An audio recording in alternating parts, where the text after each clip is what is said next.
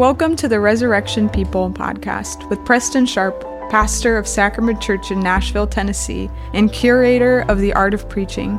Each week, we look at 3 readings from the Bible, drawn from the Revised Common Lectionary. Find more at theartofpreaching.substack.com. Welcome back to the Resurrection People podcast. It is Sunday, and it is time for our Sunday Benediction. This is an opportunity for us to look back at our readings throughout the week. So if you didn't have a chance to listen to the 3 episodes that we recorded earlier on the different readings for the week, I encourage you to go back and do that. But we look at these again and pick up a few reminders as we move into this next week. Our readings this week all tell us something about God's activity in the world. They are all action-packed readings, you could say. They're sudden, abrupt, all at once. They all carry a sense of risk, a counterintuitive way of being in the world which characterizes the people of God. In our Old Testament reading, Judges 4, 1 through 7, the people of God are in the Promised Land, but they do not yet rule it, and their relationship to their neighbors, the Canaanites, is complicated. The people are not being faithful to God, but they do evil in the sight of the Lord.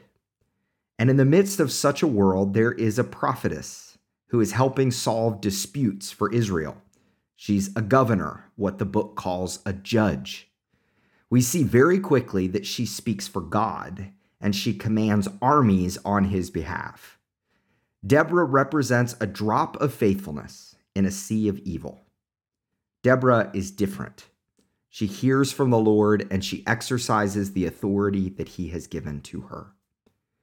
In our epistle reading, 1 Thessalonians 5, 1 through 11, Paul says that there are those in the world who mumble to themselves these words, peace and security.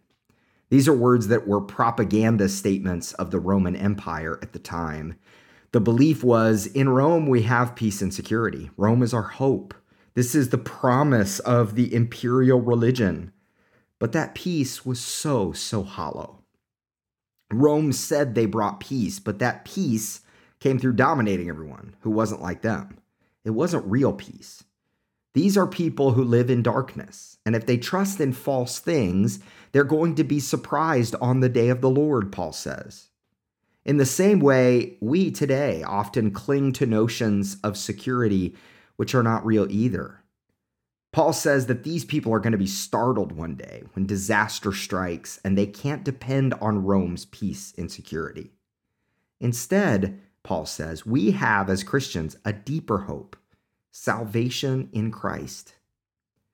Our gospel reading, Matthew 25, 14 through 30, speaks to the danger of not living in the abundance of the grace that God has given us, about the move towards self-obsession, protectionism.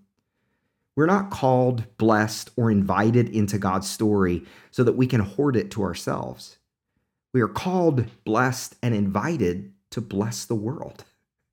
Now, our response to this blessing comes out of how we see God. When you think of God, what comes to mind? Is he a stingy, profit-driven overlord trying to make sure that you get everything right? If so, you might turn inwards, worried only about getting the right score on the test?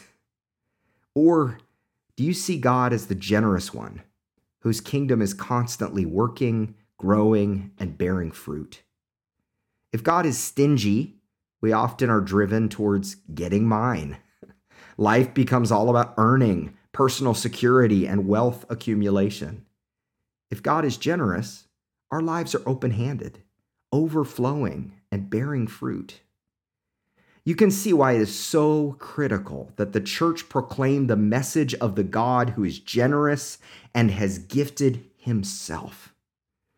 If we paint the picture, as many have, of a stingy, oppressive taskmaster God, no wonder people don't hear that as good news.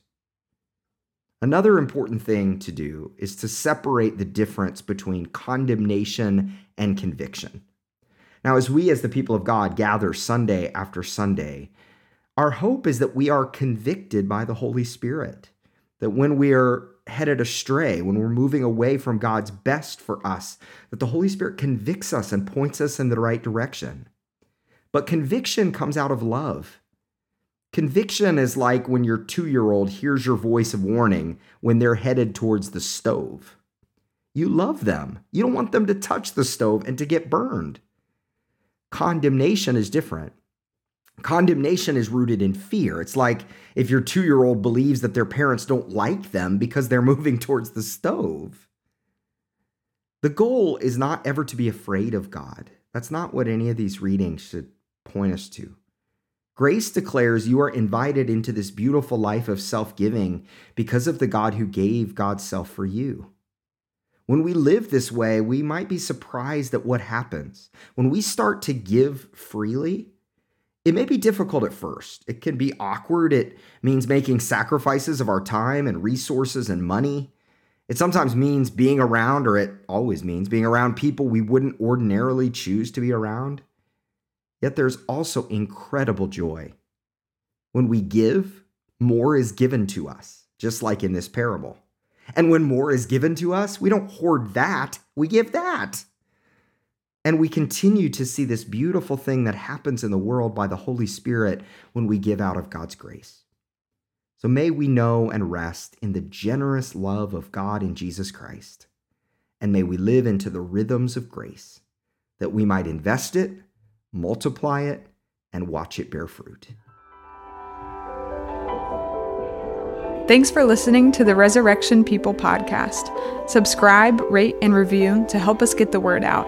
You can hear full sermons at sacramentchurch.com and find out more at theartofpreaching.substack.com.